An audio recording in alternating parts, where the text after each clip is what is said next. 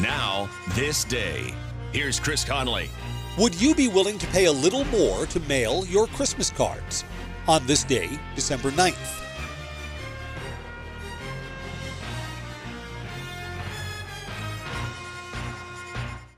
We are Lions. We bring hope where it's needed. We are a global force for good. Support causes that matter. Change lives. Change communities. Change the world.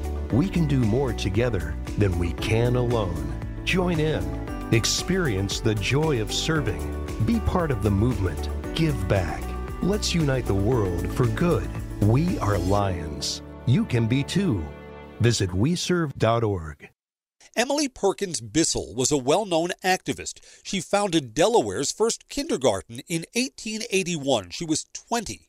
2 years later, she turned her attention to the waves of Irish and German immigrants arriving on the East Coast. She ran a soup kitchen, and then tuberculosis began spreading among the newcomers.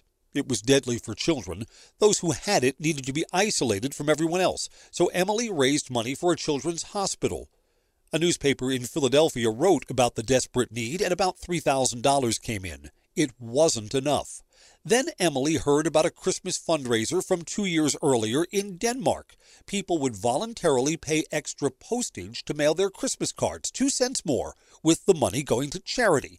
An extra stamp with a picture of Santa Claus would go right on the envelope. The first Christmas seals, sold at the Wilmington, Delaware post office on this day, December 9th, 1907. And on this day, be generous during the holidays. I'm Chris Conley.